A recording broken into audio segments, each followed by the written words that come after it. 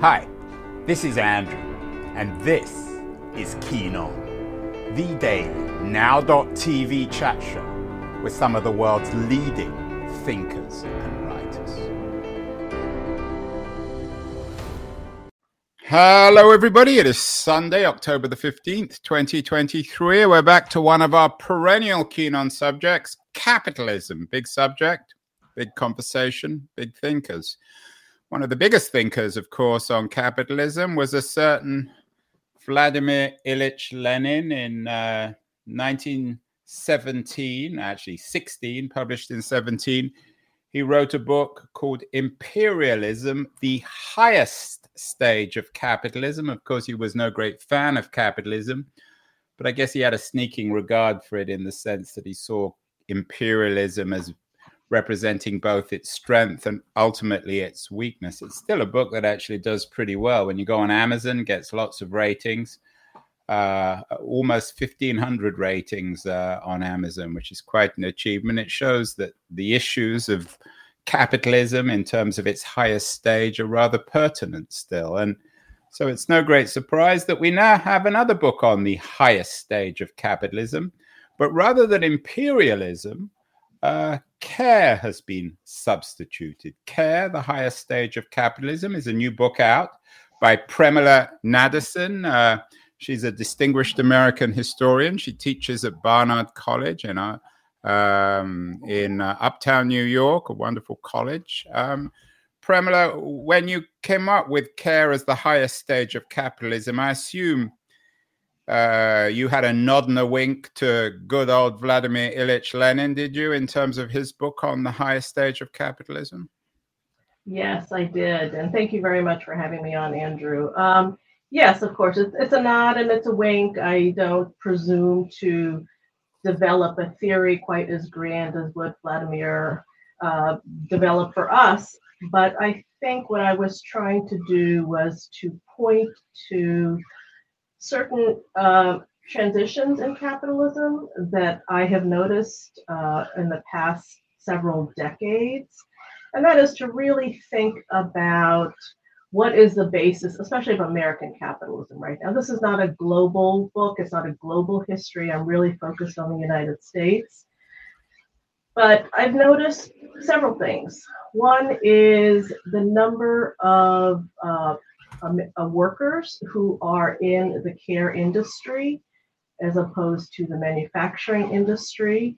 We, in fact, have the vast majority of our workers are not doing manufacturing work. It's something like 8% of US workers are in manufacturing.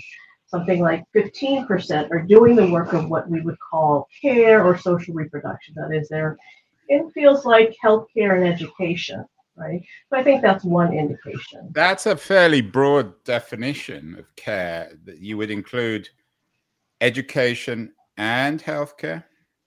That's absolutely right.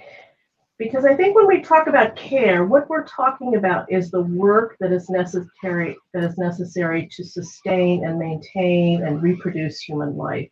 Marxist feminists have referred to this as the labor of social reproduction. A lot of this was work that originally took place in the home, the teaching of children, healthcare, food production,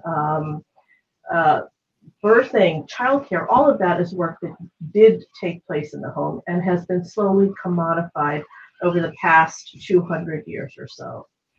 And much of this takes up a good portion of our economy. If we look, for example, at the top Fortune 500 companies, 4 of the top 10 companies are in this area of what I would call social reproduction or care.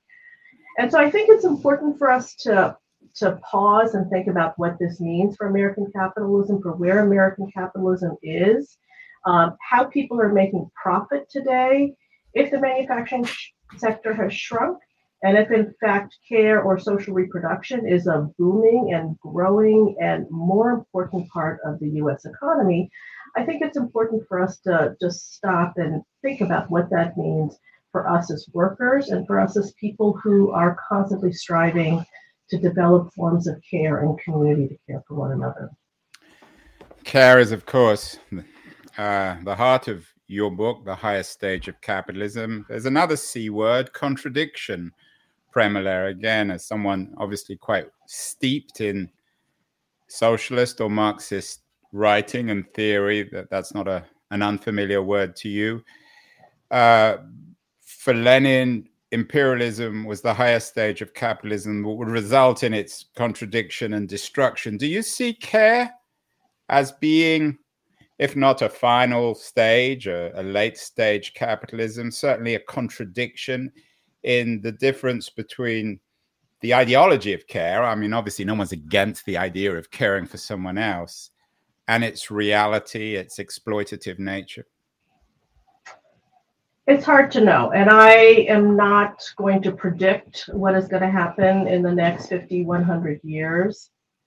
But what I do know is that we have seen a care crisis in this country for a very long time. It's been very evident for middle-class Americans in the past 3 to 4 decades. I think there has been a crisis of care among other communities, poor and working-class communities, for much longer. And there are a number of Marxist feminist theorists, Nancy Fraser is one of those, who argues that in fact this crisis of care will undoubtedly lead to a crisis of capitalism, because without the care work necessary, without the care of families and communities, there would be no workers produced for capitalism. And I think what we've actually seen, and this was very clear during the pandemic, is that corporations are finding ways to profit off of the care crisis. So when families do not have access to care, when the public school system is inadequate to meet their needs, they find alternative, private sector in most cases, ways of alleviating this care crisis. Childcare, healthcare, all of this is a growing part of the economy precisely because of the care crisis. So whether or not this is sustainable, I don't know. But I think at the very moment, companies across the world actually are really looking to fill this care gap, and to do so in a way that makes quite a bit of profit for them. Premilla, some people will be watching, listening to this and scratching their heads and thinking, what does this woman have against the idea of a care economy? After all, if a woman needs to work, the care economy enables her to pay for help to look after her children or her elderly parents. What's wrong with care? Doesn't it free us from the drudgery, some people might argue, of domestic labor, and enable people to work and indeed even enjoy themselves? I'm not opposed to care. I think care is a good thing. I think we need to care better and care more, and I think we need better access to care. I think there are several things. One is what we're seeing now with the care economy is actually a system of profit. It is not designed to benefit the people who need the care. It is designed to make money for investors and for corporations. So I think that's one thing. So I think we have to ask ourselves, do we want basic human needs such as childcare, healthcare, education to be sources of profit? Do we want people to make money off of this? That's one thing I would ask. And then I guess the other thing that's important is, what about people who would actually like to take care of their own children, who don't want to leave the home, hire somebody to take care of their kids and leave the home and join the workforce, but in fact, they want to be able to take care of their own children? And the problem is, and I think where the care economy has really flourished, is with the dismantling of the public sector. We know there's been a disinvestment in public schools. We know that the welfare system has been dismantled. We know that there has been an underinvestment in public health care, that in fact, so many of these dollars are in fact going to the private sector. So I would say that if in fact we had a robust public sector that did meet the needs of people who wanted childcare, who wanted quality education for their children, if we had access to a healthcare system that truly met the needs of ordinary people, provided basic healthcare, then absolutely people should have the choice to go out and enjoy themselves in the workforce or leisure or whatever else. But The question for me is really about profit. And do we want profit to be made out of people's needs? We are talking with Premilla Nadasen at Barnard College and the author of an interesting, intriguing, controversial, perhaps new book, Care, The Highest Stage of Capitalism. Premilla, how does this play out in terms of, shall we say, the ideology of liberalism? How is it affecting what it means to be a liberal? There are many people on the left who are critical of liberals and of liberal ideology. Do you think that your economy, your economics, your capitalism as care has infected liberalism? Can you explain what you mean by liberalism?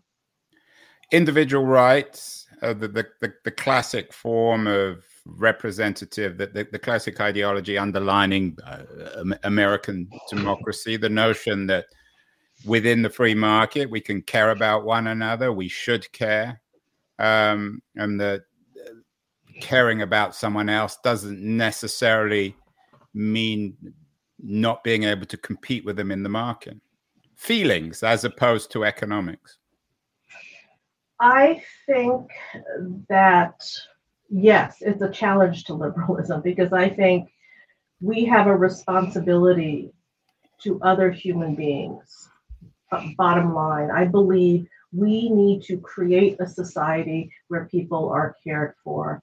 If our measure of a good society is one where people are basically taken care of, where people are not dying in the streets, where people are not unhoused, where people are not sick and have no access to healthcare. If that's what we want, then the free market works. But if in fact we believe that we should live in a society where everyone has a home, regardless of whether or not they're able to work, that everyone has access to healthcare that is affordable, that everyone has access to education, quality education, if that is our measure of a good society, whether you're Republican or Democrat or liberal or conservative or radical, and that is my measure, then the free market doesn't work. It simply does not. We have seen that over and over and over again. We have something like 40 million Americans who are living in extreme poverty today. We have something like 1.5 million Americans who are living in what is known as extreme poverty. That is less than $2 a day. So I don't believe, if we look at those statistics, for me, the free market has failed us. And so I think we must institute some alternatives to think about how to provide basic needs for people. And I think creating a caring economy, if we want to call it that, is about giving the resources to people who need it so they can provide these basic things for themselves and their families. Premilla, I take your point on increasing inequality and poverty in America. We've done a lot of shows on that, but I don't entirely understand how that's connected with the care economy or care economics. People living on, what's the connection between the millions of Americans living on $2 or less and care as the highest stage of capitalism? Well, I think what has happened is that there has been a push to create a more caring economy. And we have seen, for example, in the private sector, we've seen companies like Google and Amazon that have provided a lot of very lovely benefits for their employees, extended time off. I think Google even has something called child bonding bucks to help employees pay for diapers and formula. Now, this doesn't actually go to all Google employees. It only goes to full-time permanent employees. What is it? What do you call it? They're called child bonding bucks. Child binding? Bonding. Because my wife works for Google. I have to ask her about those child bonding. She never mentioned it. Do they also provide husband bonding bucks, do you think? Not that I know of.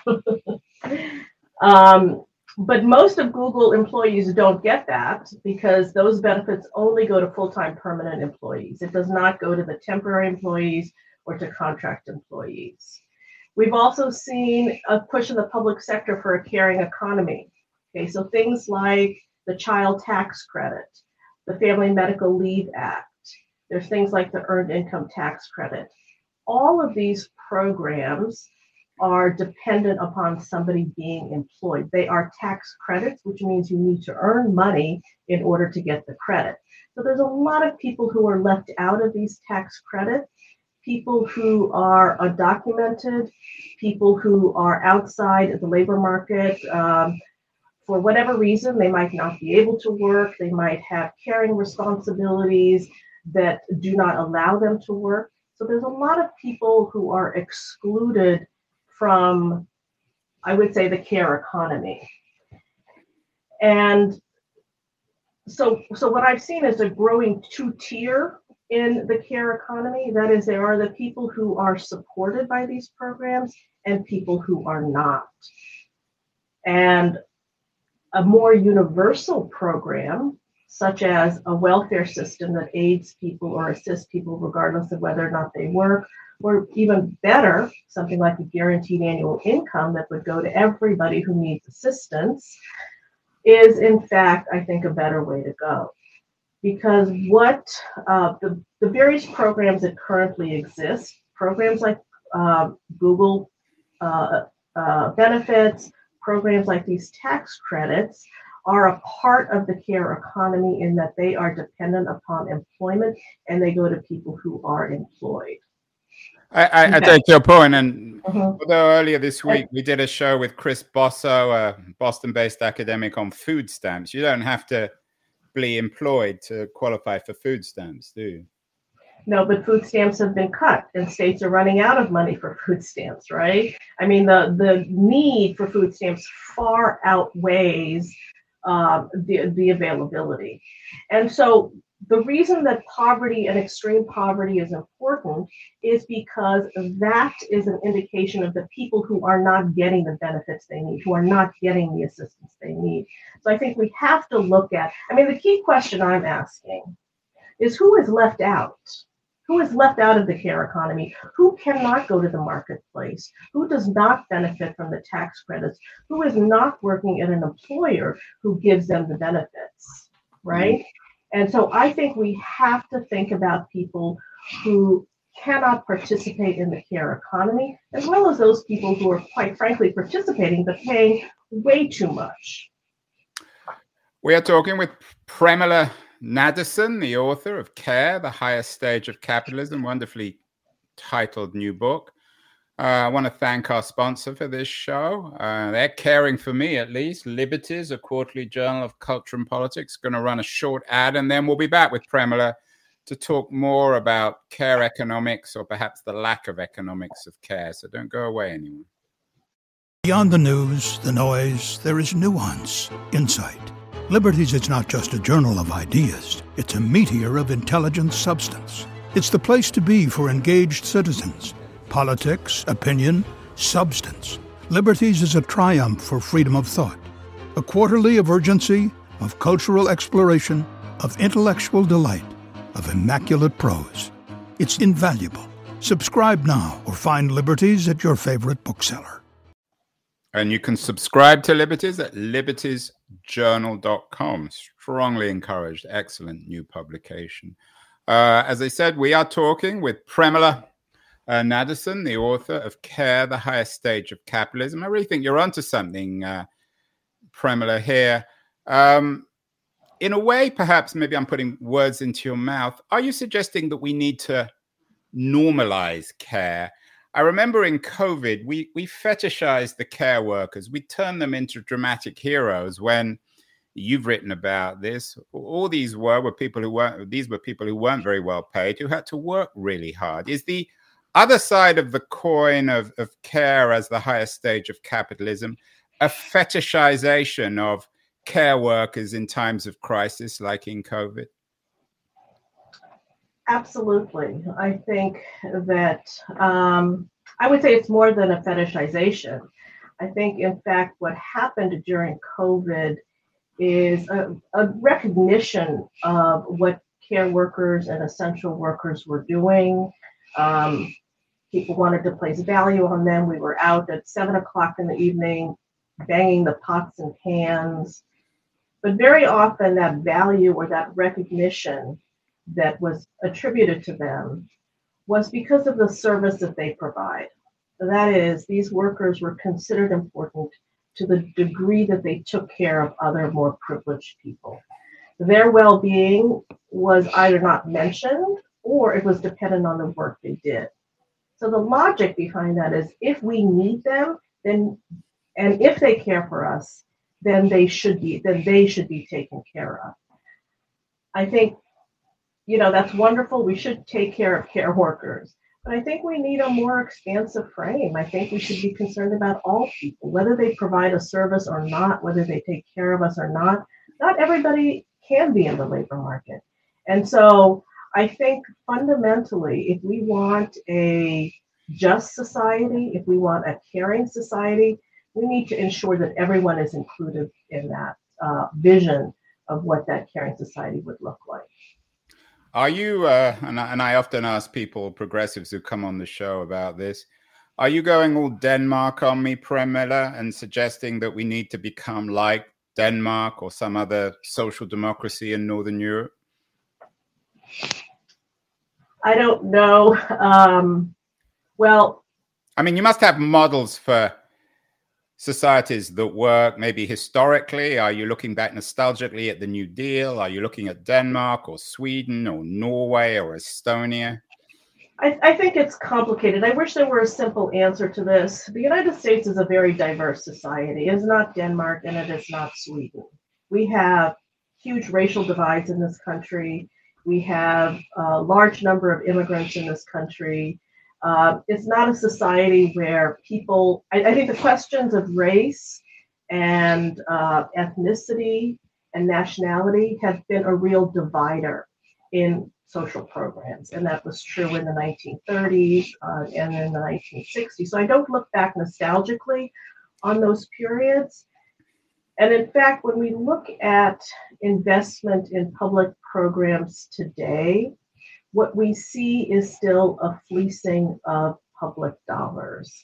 So many state programs are actually outsourced to private corporations. Maximus, for example, is one of the corporations that has made the most money off of providing healthcare, off of managing the Affordable Care Act for states.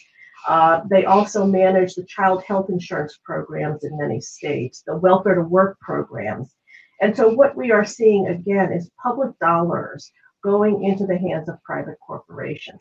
I think we need a new model. I think we need a system of guaranteed health care, not guaranteed health insurance.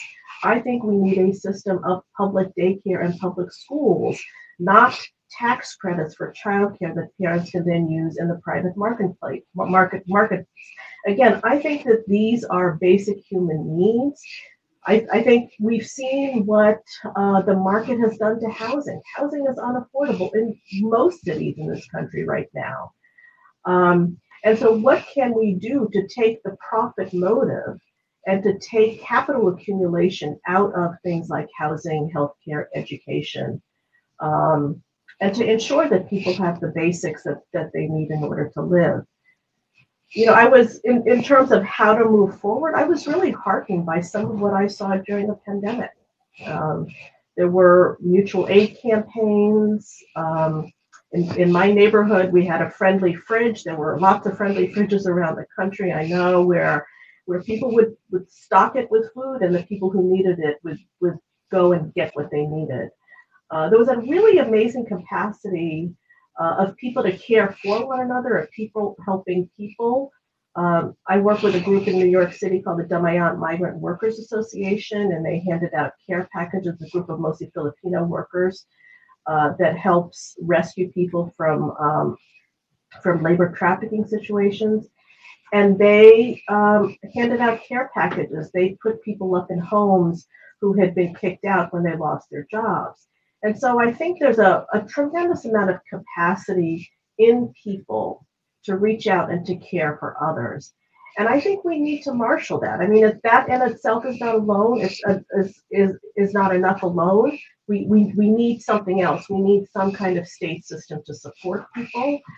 But I think ultimately, individuals, their families, and their communities understand best how to provide care. And so I don't know if state managed programs or federally managed programs are the best way to do it, but I do think that people need the resources in their communities in order to find ways to care for themselves and for each other.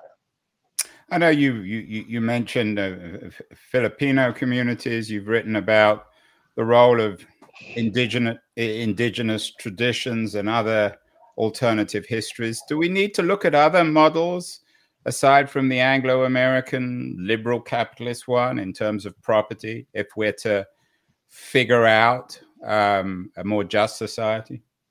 Absolutely.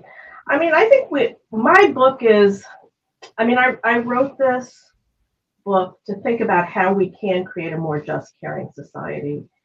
And I am beginning from a place of asking questions, right? Why is it that childcare is profit-oriented? Why is it that private property exists in this country? Why is it that water is privatized and we pay for water? So I think that I don't have the solutions. I really don't. I wish I did. But I think if we begin to question some of the conventional wisdom about how our society is organized today, it will move us to a better place of trying to find those solutions, of trying to figure out what might work. You know, I was also very heartened during the pandemic about the labor organizing that was taking place. And we've seen a real resurgence, even post-pandemic, of workers who are organizing, the UAW workers now, the Amazon workers, of course, but even prior to that, nurses and teachers. And so I wonder, you know, in what ways does the care economy sort of offer other and new opportunities for people to organize, not just as workers, but as people in need? The welfare rights movement in the 1960s was, I think, one of the most powerful movements, not because it achieved a lot, but because it was a group of women who mobilized around their right to care for their own children.